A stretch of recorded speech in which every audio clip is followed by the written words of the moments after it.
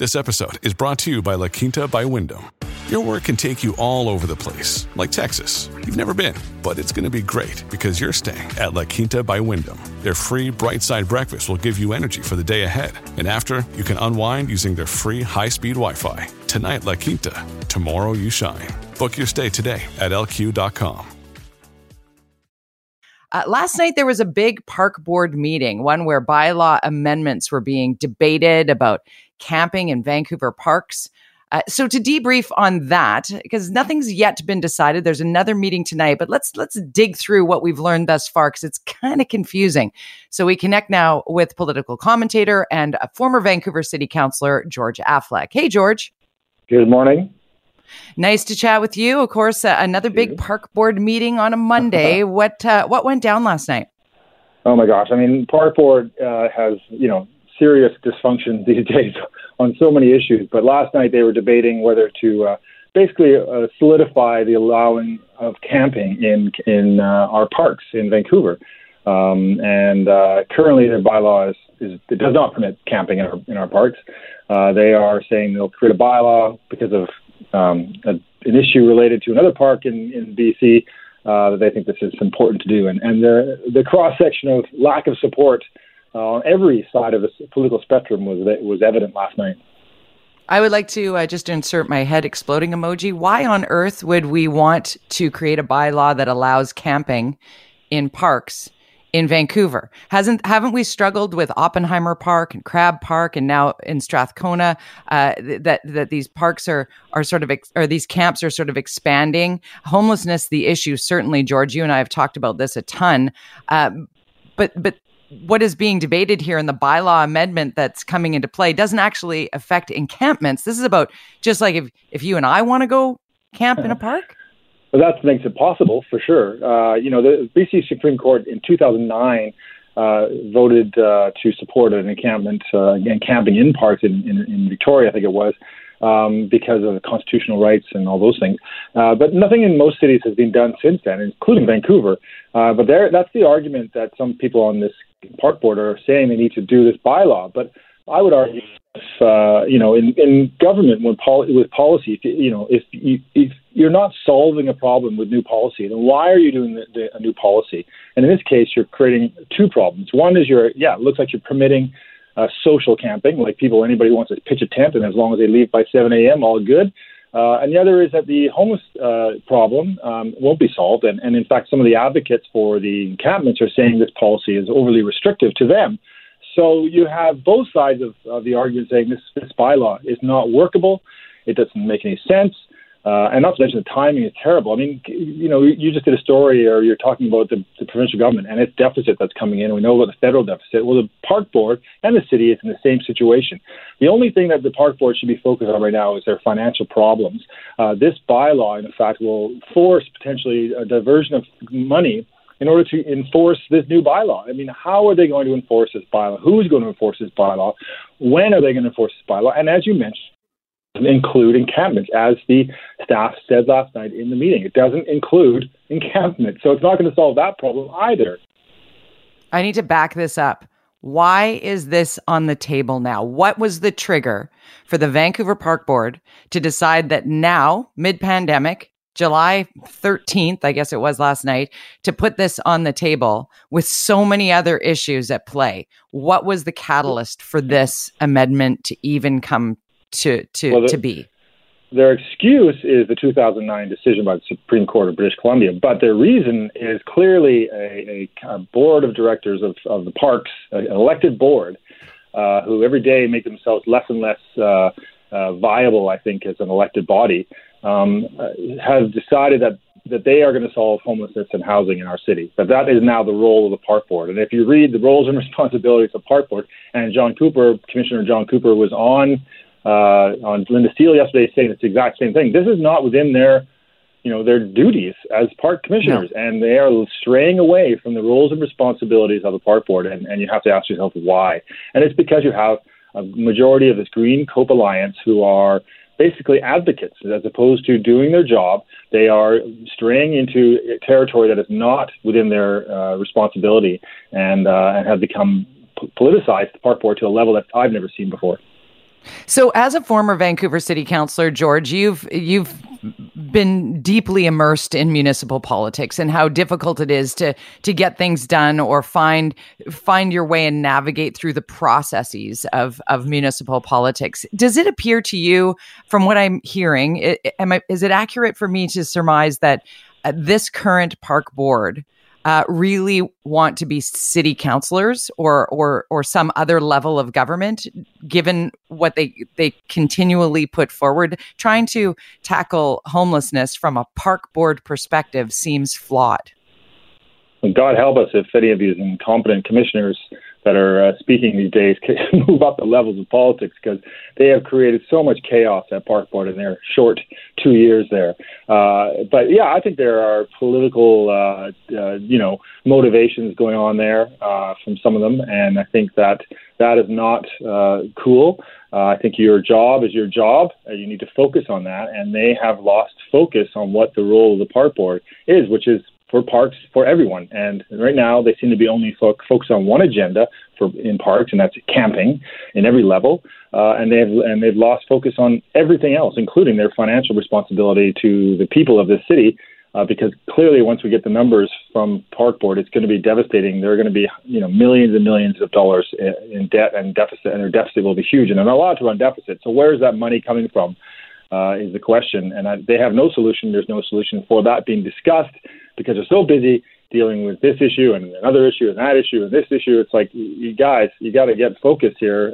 We heard in the latest polling that the priorities is COVID, and the next most important thing is jobs and the economy. And they don't seem to understand that at all at Park Board. Well, it seems like, and maybe this is naive for me to say, but it feels like this is a sparkly thing because of how hot things got around the Stanley Park separated bike lane and the backlog of vehicles behind horse-drawn carriages and big plastic dividers, expensive dividers down, and how it's impacting businesses and it's exclusive for it. This kind of feels like, hey, let's put a sparkly thing on the table and change the headline and change the narrative. I know we'll talk about parks being open to camping. That's what it feels like here a little bit. Well, it's agenda-driven. The Green Cove Alliance at Park Board have the environment as one of their priorities, and that explains the bike lane in Stanley Park is a priority to them. And then this issue is housing, which is another priority for the Green Cove Alliance, not only in Park Board but at City Council as well, is that they believe that housing is their number one issue. And clearly we know from polling right now that it's not the number one issue in this province. It's COVID. And the only issue that Park Board has dealt with related to COVID is the drinking in parks. And they still have, 3 months later, and they still haven't dealt with that issue. The one issue that probably could have made people happy in this COVID nightmare that we're living in, they haven't dealt with that one. So they've been so focused on these other issues. The one issue that could have made people happy that was related to COVID, the number one issue in the polling that we have in this province, and they didn't deal with it. It's upside down and backwards, and they've lost their way. And 2022 election can't come soon enough if only time can speed up. Jody Vance in for Mike Smith, continuing our chat with George Affleck, political commentator, former Vancouver City Councillor. We're talking about the Park Board meeting, the Vancouver Park Board meeting that happened last night that will continue tonight. 90 people apparently lined up to chime in on the bylaw amendment that's on the table that would allow overnight camping at city parks in Vancouver. And many Strathcona residents thought this change might actually help address the concerns with the new tent city in their neighborhood. Well, they found out that if passed, the scope of the bylaw actually does not apply to encampments.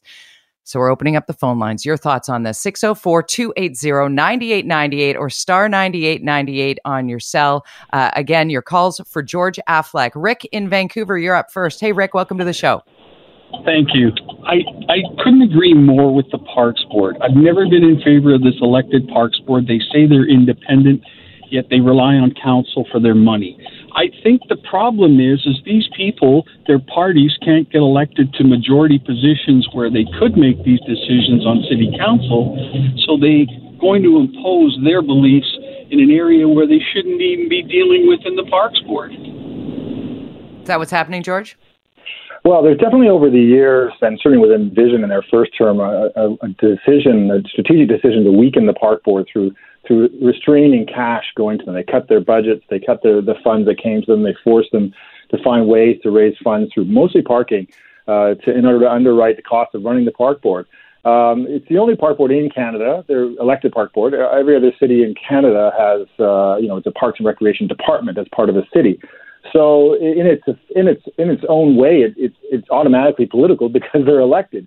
So you can't avoid politics at park board because it's elected. However, once you're elected, generally, once you get into office, you have 4 years to do your mandate and do some things that you think are important, and you kind of want to push this, the politics aside. But there seems to be another agenda here with these park board commissioners that isn't related to actual park board work, and that's the first time that we've seen that happening at park board, where they are, this gentleman said that city council is pushing their agenda on the park board. When in this case, park board is pushing an overall major agenda onto everyone, and the parks are the victim of neglect now because of their agenda at park board. Yeah, without consultation in some cases. And we've talked a lot about when the park board does work, and that would be longtime Commissioner John Cooper saving the Bloedel Conservatory. Like that, in my mind, is when the park board is working. What we're seeing from this current board seems just all over the map. Let's go to, I was going to say Tony in Surrey, but he disappeared off of our call screen. George, in your experience with, you brought up Vision Vancouver and how they sort of handcuffed the park board in trying to sort of defund it to some degree. Where does that leave our current park board? And while so many municipal voters, the Vancouver voters, really had a bad taste in their mouth by the end of the Vision run, when Vision didn't even take part in the last election. And many people just went, well, anybody but them, and started just like randomly. I remember going in and looking at that ballot. It had 38 options that you had to go through and check off. And people just sort of willy-nilly, and we're kind of finding out how it can get messy if there's sort of no clear cut, sort of everybody's done their homework on what everybody stands for policy in municipal politics. That's just, coming in off the top of my head. We do have Richard from Vancouver on the line. Sorry to ramble there, but I'm trying to get, it's frustrating to watch this all happen because we think we're making the pendulum swing in the right direction, and actually we're kind of breaking it from a voting perspective. Richard in Vancouver, thanks for waiting. Welcome to the show. Thank you. Listen, I'm really taken back by what's happening in the Vancouver parks and all this. I've lived here all my life. I'm in Victoria on vacation right now. It's beautiful over here, and they have a similar problem over here. But what I'd like to talk about is the fact that I don't know if a lot of people know this, but back about in the 80s, we had civic election cycles every 2 years, and then they moved it to 3 years around that time. And in the last 2 election cycles, we've moved civic elections to every 4 years. And I think this is really a bad thing, because it stops the public from holding politicians' feet to the fire. And if we're going to have a 4-year cycle, I think that half the Parks Board seats and half the council seats should come up for by-elections and midterms, just like they kind of do in the United States, just to hold these politicians' feet to the fire, because essentially what we have, like these guys, once they get in power, they start imposing their philosophies and ideologies onto the public. And I think that's what's going wrong in Vancouver at the present time. Thanks, Richard. It's interesting. I think that 4-year term is devastating. Not only, and that was a decision by the province, and nobody saw it coming. It puts school board, park board, and councils at a different level of politics.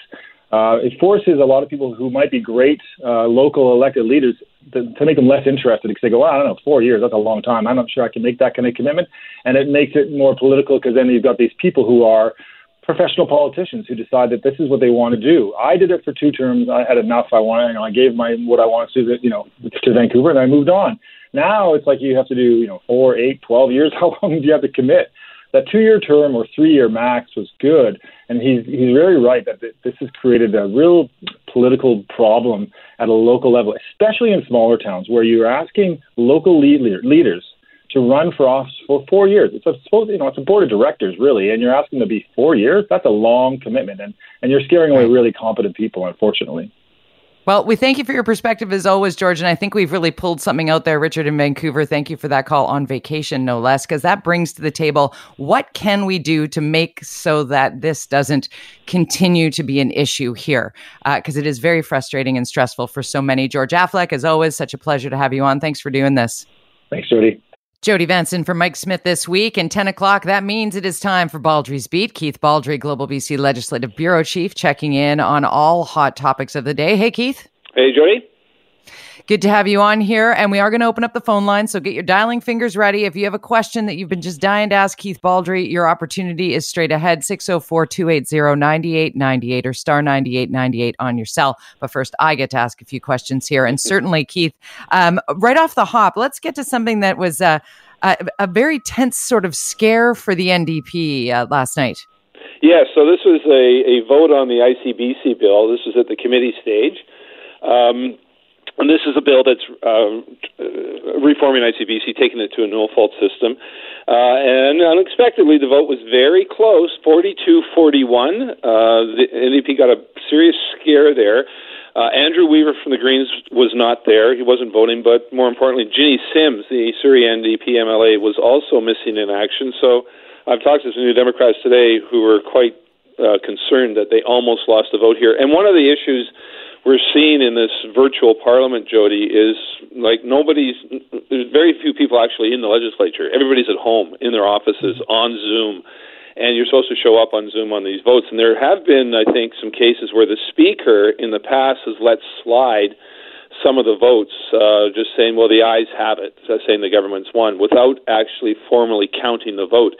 And so that's a formal count is done on what's called a division.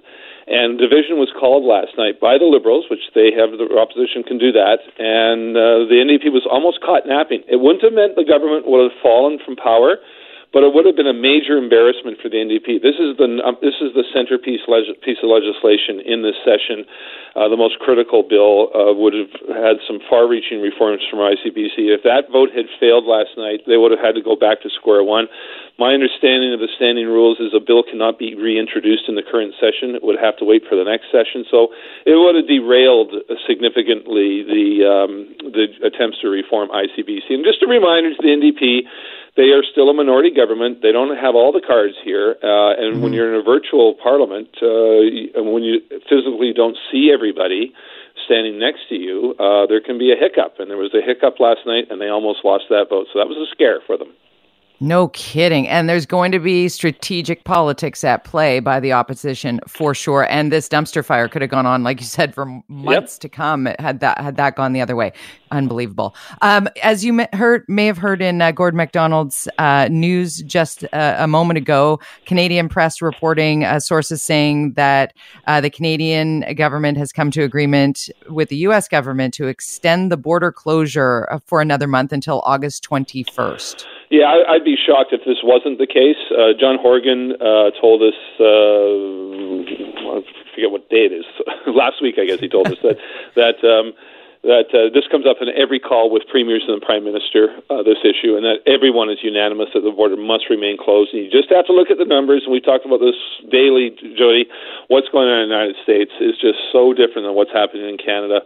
And it's not just Florida, which is, a basket case of 15,000 cases yesterday. Texas, the Sun Belt in particular, is hit hard in the States. But also, border states such as Washington State, yesterday reporting its all-time record for COVID-19 cases, testing positive yesterday, of more than 1,100.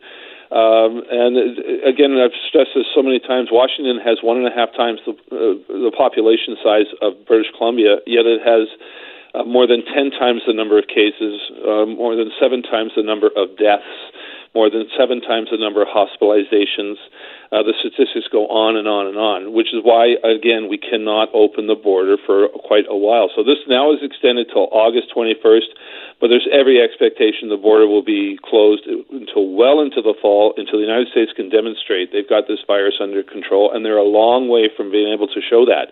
Whereas Canada is showing that we do have the COVID-19 under control. In the fall, of course, brings us with the so-called second wave, which everybody's wondering what that's going to look like. And if it's really bad, that's another reason to keep the border closed potentially until next spring. It's quite something, though, Keith. You and I obviously have been having this conversation talking about Washington State, the border right across the country. Months ago, we're talking about how the border possibly would have closed much sooner had what was happening in King County was happening just south of perhaps Toronto or Montreal, because it was quite frightening back then when sort of the epicenter in the U.S. was just a few clicks down the road. But yet, some people, very learned, very engaged and concerned community members are just now sort of coming to realize it. I got an email earlier this morning saying, why are so many flights coming into Canada? Lots into YVR, from Manila, where they just locked down 500,000 people, from Texas. These can't all be returning Canadians. I'm hearing you can't drive across the border, but you can hop a flight, no problem. Have you covered this? I actually got a question. Have you covered this? Yeah, please reiterate. This is a source of confusion, I think, for many. It's true you cannot drive across the border unless you're an essential service worker, but there are flights arriving at YVR daily, international flights. And in fact, yesterday, the BC Centre for Disease Control flagged 2 flights they said had COVID-19, evidence that COVID-19 was on the flight. One was from Dallas on July 6th, and one was from San Francisco on July 7th. Now, the quarantine rule right now, and this is actually law, if you arrive at YVR from an international travel, whether you're Canadian or non-Canadian, you've got to go into self-isolation. You've got to be quarantined for 14 days, and you have to show evidence that you have a plan to do that. And there will be follow-up phone calls and checks from federal officials to ensure you are complying with the quarantine rules. But having said that, it remains international travel on both sides of the border via airlines. And again, YVR is one of 4 international airports in Canada right now that are accepting and flying out international travel. So there is international travel happening, but there are rules associated with it. But crossing the border is by car, by vehicle, is just not allowed unless you're an essential service worker. My understanding is some of these flights are arriving with a handful of passengers on the plane. It's not like the 747 is disgorging 300 passengers at YVR, even a flight from China, Manila, or Seattle. There's still scant people traveling, but there are people traveling. So, Keith, along the same lines, people were very concerned with the use of the American coming across the land border and saying we're going to Alaska. Mm-hmm. One of the, everybody gets up in arms. We've heard the questions. You and I, you're involved in every briefing with Health Minister Adrian Dixon and Provincial Health Officer Dr. Bonnie Henry. And I don't think there has been a briefing in the last month that didn't include some sort of question surrounding those who might want to usurp those rules. And yet you are constantly pointing out, and I think it bears reiterating here, that you're constantly pointing out that the numbers of people who are slipping through those stats versus what a typical tourism-filled, wide-open border between Canada and the U.S., those numbers, I mean, it's minuscule. Yeah, I went through the numbers with Dr. Bonnie Henry last week. And again, when you extract the number of commercial truck operators, which are allowed, in fact, are vital to commercial trade, you take them out of the number pile. You take out other essential service workers. There's a fair number of healthcare workers who live on either side of the border yet work in a different country. There's a number of nurses in Bellingham, for example, who work in the Fraser Health Authority, and vice versa. A number of nurses in the Fraser Health Authority who work in Bellingham. They're allowed to travel. So you take all these essential service workers and also families who are reuniting, people who are getting exemptions for bereavement situations and such. You're left with a very small number of people who are crossing the border for improper reasons or reasons that can't be documented. We're not talking hundreds of people crossing the border by lying to border officials. Anecdotally, you hear these stories. I get 2 or 3 or 4 emails from people saying, I saw a Washington State license plate at a coffee shop. Again, you don't know the backstory. You don't know how long they've been here. Anybody who arrived pre-March 12th, I believe, was here perfectly fine, perfectly legal. I've been talking many times about how I've got a Washington State licensed car on my street, but it belongs to a student who's been here for more than a year. They're not breaking the rules. So don't jump to conclusions that you think people are here illegally. The numbers just don't support the claim that there's a deluge of Americans crossing the border. Having said that, not all border crossings are the same. I suspect Blaine, in Blaine, Washington, and our border crossing at Peace Arch, may be different, perhaps, than some of the more rural crossings in the Kootenays, in the interior, and perhaps there is more of crossings in those areas than there are at Blaine. But again, I just don't think the numbers support the notion that we're being flooded with Americans crossing illegally. Jody Vance in for Mike this week. I'm with Keith Baldry, Baldry's Beat. Phone lines are lighting up, 604-280-9898 or star 9898 on your cell. And just before we get to Christy in Vancouver, I want to ask you, Keith, a little bit more about what we were talking about yesterday with regard to these Kelowna gatherings, the contact tracing from a Metro Vancouver case that led us to Kelowna, and how these gatherings with each sort of news story that comes out about, the 20, 30 somethings that were getting together. They were really having a party. It's like people are partying in groups. Yes, they are. All of a sudden, we're not obeying the rules suddenly. What is happening? Yeah, so this was a group of people in their 20s. These are young people who gathered, who traveled to Kelowna and gathered at 2 resorts. Someone had the virus, probably didn't even know they had it. They go back to where they live, which is most of them live in Metro Vancouver. Somebody suddenly feels sick, goes in and gets tested, and that's where the contact tracers come into play. We've got hundreds of people working for public health in BC who contact trace, and what they do is when someone tests positive, they're interviewed, and they're asked, okay, where have you been? Who have you talked to? Not just talking about your family, we're talking every person you come in contact with and every place you've been. And these contact tracers were able to relatively quickly, that there was a group of people in Kelowna gathering in these 2 resorts in close quarters, inside, spreading the virus. Right now, the number is 13 confirmed cases plus 4 presumptive cases for a total of 17. That number is expected to grow, but it's an example of what can happen when you don't follow the rules. You can get away with it oftentimes if you're there in groups of 10, 20, 30 people, as long as no one has the virus. If someone does have it, though, and again, perhaps has it unknowingly, just because you're not feeling that ill with it, your friend that you're talking to, if they get the virus through your droplets, can become extremely ill and face a far more adverse outcome than you are with that virus. So it's a reminder that you, again, have to be careful and obey the rules. But it's interesting, again, it's a group of younger people who perhaps think they're immune to this, gathering improperly in these 2 resorts, and then going out to the 2 establishments that have been named, the Cactus Club and a local fitness place, where they had dinner, where they worked out, and now people who were at those places are being asked to self-monitor to ensure they don't have any symptoms, and if they do, they have to get tested and potentially self-isolate, and anybody who's in that gathering is being told you have to quarantine yourself now. It's quite something. Okay, let's get to the callers. Christy in Vancouver, you have a question for Keith. Welcome to the show. Thanks. Yeah. We were in Salt Spring just this past weekend, and there were pleasure boats from the U.S. that had come into the harbor, and the marina workers knew about them. And then there was an instance in the grocery store in Salt Spring where one of the groups from the U.S. boats had actually come ashore and was in the grocery store, and they were called out and told to go back to their boat. I know it's probably a small number, as you said, of instances like this, but I'm just curious because there were quite a large number of U.S. boats in the harbor, and the people in Ganges were saying, we are seeing more and more of them come across. Yeah, no, that's a good point. That is one exception to this that I'm hearing and seeing, quite frankly. We sent our camera crew to Sydney, BC last month, who did report a number of Americans coming ashore, which they're allowed to do under, I think, one of the Marine Acts. You can come ashore and get provisions, gas up, but you're supposed to be on your way fairly quickly. So, but that is anecdotally one exception to the border rule that we're seeing reported. There are a larger number of U.S. pleasure craft in our waters and coming ashore to get provisions and gasoline. But again, my read of the legislation is that it's not necessarily a violation.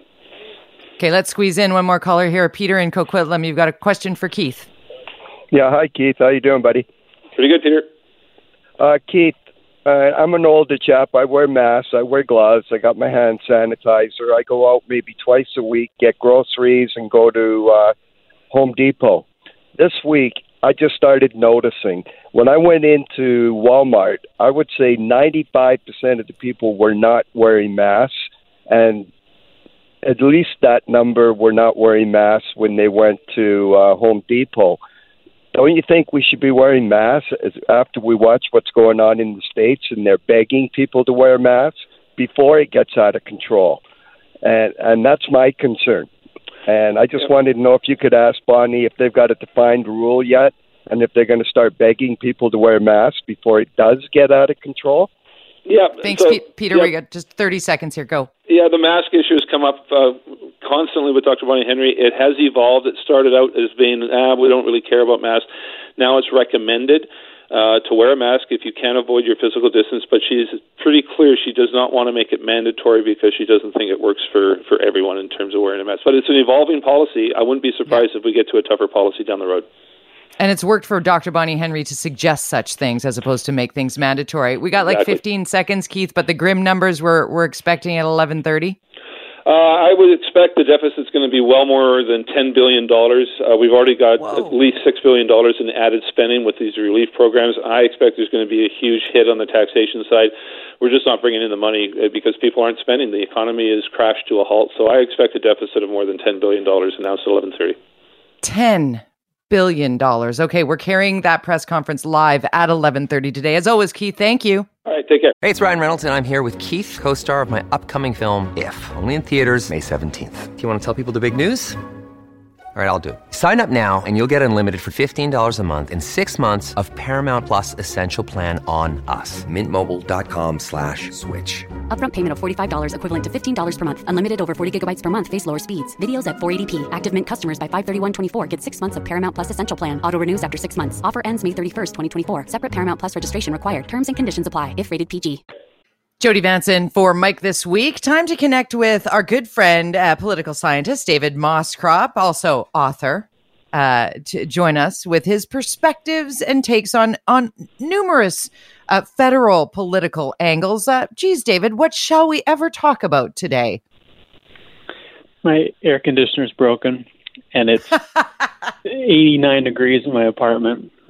You can listen to me whinge about that for a while. There you go. Reporting from the east, where it's been absolutely stifling hot. You're in the nation's capital, correct? I got to 44 here, feels like, the other day. 44. Well, back here on your old turf on the West Coast, we have pretty much been, we were calling it January, and now we're in July. Today is the first real day that's felt like summer, I think, here on the West Coast. Not complaining, though, because the forest fire season is non-existent out here, so we're grateful for that during a pandemic. We're also keeping a keen eye on Ottawa, and in all seriousness, David, I thought of you right away when watching live the press briefing from Prime Minister Justin Trudeau outside of Rideau Cottage yesterday, where he first, mentioned that the relief was continuing with regard to the wage subsidy, and then almost immediately pivoted and said, "I'm terribly sorry." Were you watching that live? No, I can't watch those live anymore. It's too nerve-wracking. I got to give myself a little space from it. You don't get stressed out about much, David. When it's this hot in one's home, you should give yourself as much space from these things as possible. But you know what? I was following along, though, and one of the first thoughts I had was, remember the deficit and the debt? I remember 4 or 5 days ago we were talking about this nearly unprecedented deficit and debt that took us back to spending around the World War II era. And it was all anyone could think about for 16 hours. It was an unprecedented moment for 16 hours, and then we were off to the races on this. That's been stunning to me. That there was a real serious. The we thing is significant, but we had a real serious, significant moment around the deficit and the debt, and to talk about how we wanted to live now in post-COVID, and it's just sort of vanished. And it's stunning to me that the cycle is such that this has happened. How quickly the page turns. And not from a minor thing. I mean, from a major thing, but it has just sort of disappeared, which has been fascinating. And in part, if you're the government, you must, in the Liberal Party more generally, you must be wondering which of these you want to have front and center, of course, because they're both extraordinarily difficult conversations to have. But for whatever reason, I guess the government feels like they need to tackle this right now. But it's not going to go away anytime soon. The opposition parties have dug in, so I think we'll be talking for some time. So we were watching this morning as Yves-François Blanchet, the leader of the Bloc Québécois party, was basically saying it is time that they agree with the Conservative Party and Andrew Scheer that it is time for Justin Trudeau to step aside here while this ethics committee inquiry takes place. Your thoughts on that? I mean, come on. It's minority parliament. If you truly, this is one of those situations where I'm just not going to like anybody. It happens quite a bit these days in federal politics. But we can get into the deeply problematic elements of in a second. But if you're the opposition party, the Conservatives and the Bloc Québécois, and you truly believe that the Prime Minister can't govern, then you ought to bring down the government. If you truly think the guy can't do the job and can't do the job during a pandemic, then you, as opposition parties in a minority parliament, have a duty to say we no longer have confidence in the government, and then the Governor General might choose someone else to try to govern, or we vote an election. But they're not going to do that. So this is posturing, right? Right. It's posturing. I mean, they know he's not going to stand aside. I mean, come on. So it's in a posturing. Pandemic. Exactly. It's like calling for the RCMP to launch a criminal investigation. The RCMP is perfectly capable on its own of deciding who to investigate and when. And in fact, when politicians step in and call for investigations, they cast doubt on that whole process. It reminds me a lot of SNC, where the same sorts of things were happening, although it was a majority parliament and a majority government. So it's irritating to me because it's posturing and not constructive during a moment when we need to get answers from the government. The Finance Committee is investigating this. The Conservatives want the Ethics Committee to investigate this too. The Ethics Commissioner is looking into it. And we ought to have information on this, and the Prime Minister and the Finance Minister ought to appear before Parliament. But the more these games get played, the less good information we're going to have, and the more nonsense is going to cloud out the good stuff that we do have.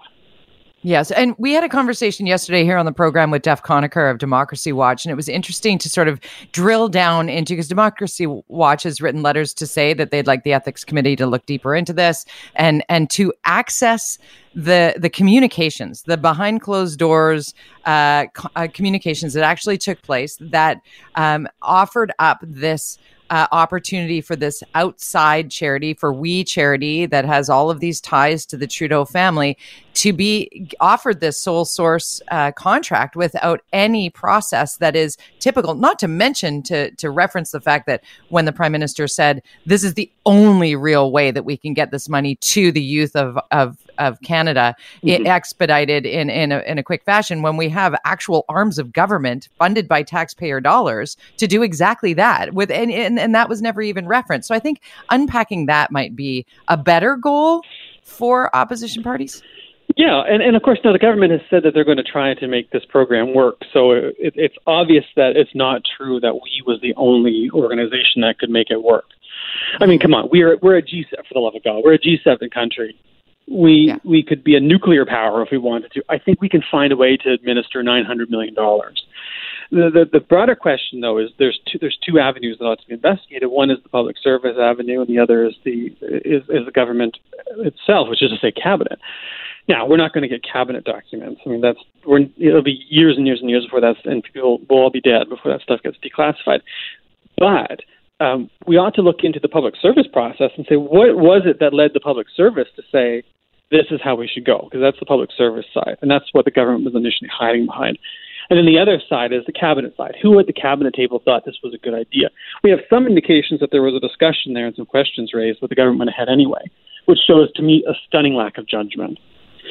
So I'd like to see accountability both from the public service and from the government, because it seems like there's a massive failure if nobody caught this and said, oh, this is at least going to look bad. That's and to me, it speaks to a stunning arrogance. It's either stunning arrogance or equally as stunning naivete. Yeah, but you think, if this is, at the time the Liberals had undergone two significant ethics probes, one on the Aga Khan and one on SNC, and you'd think that they would have learned.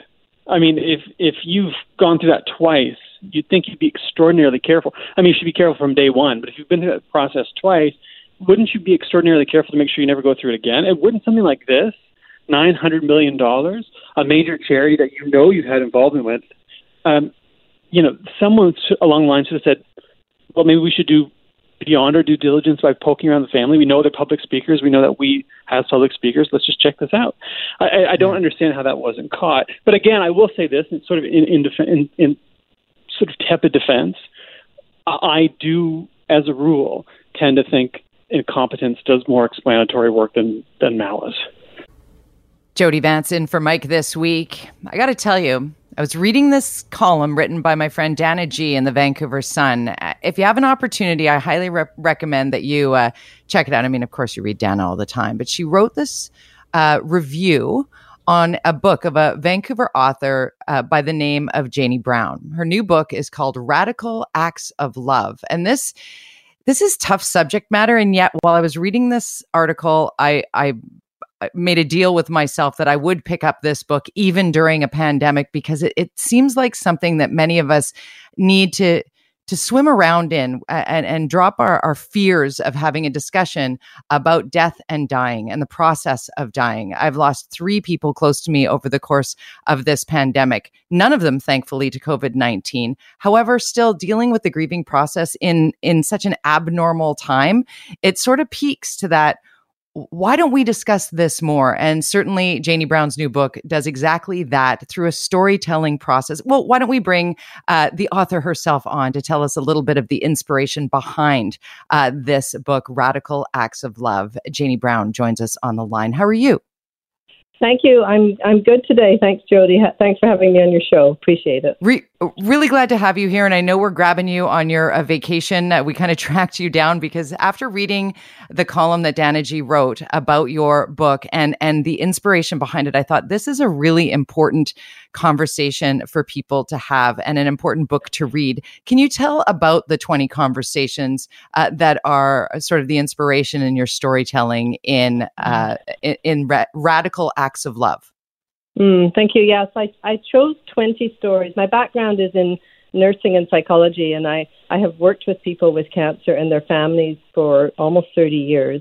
And over all those years, I've been listening as best I can to understanding, how do we face into, life's really greatest challenge for all of us. I mean, so as I've been listening over these years, I thought I really want to pinpoint certain people and certain stories in certain ways that we can approach death. And that's why I did it this way. And I think the book, my hope with the book is that people reading it, as you said, this is a very difficult subject.